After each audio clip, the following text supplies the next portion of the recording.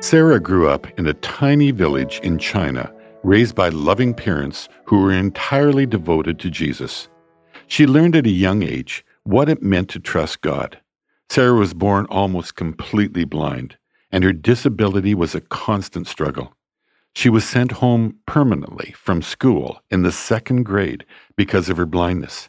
Teachers and neighbors told her she would never amount to anything, but her faith in the Lord helped her remain steadfast. At the young age of 17, Sarah was married off to a much older man.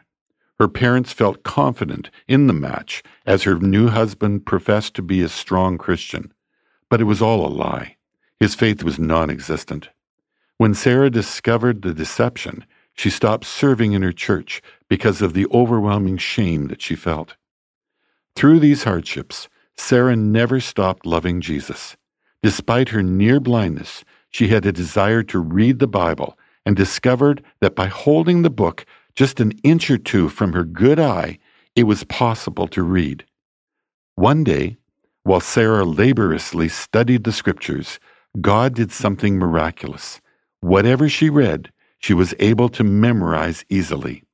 Sarah committed the entire book of Psalms to memory and many other parts of the Bible shortly afterwards. Her new gift helped her to grow in confidence, and it gave her life purpose. With God's word tucked away securely in Sarah's heart, she began to preach throughout the village. Hundreds came to know Christ, including her husband. Today, there are numerous house churches in China and more than 500 pastors under her leadership because of her faithfulness. Sarah's disability could not alter God's plan for her life. We are encouraged by the passage in 2 Corinthians 12, verses 9 and 10, that says, "And he has said to me, my grace is sufficient for you, for power is perfected in weakness. Most gladly, therefore, I will rather boast about my weaknesses, so that the power of Christ may dwell in me. Therefore I am well content with weaknesses, with insults, with distresses, with persecutions, with difficulties, for Christ's sake. For when I am weak, then I am strong." Sarah's weakness only served to magnify the Lord's power.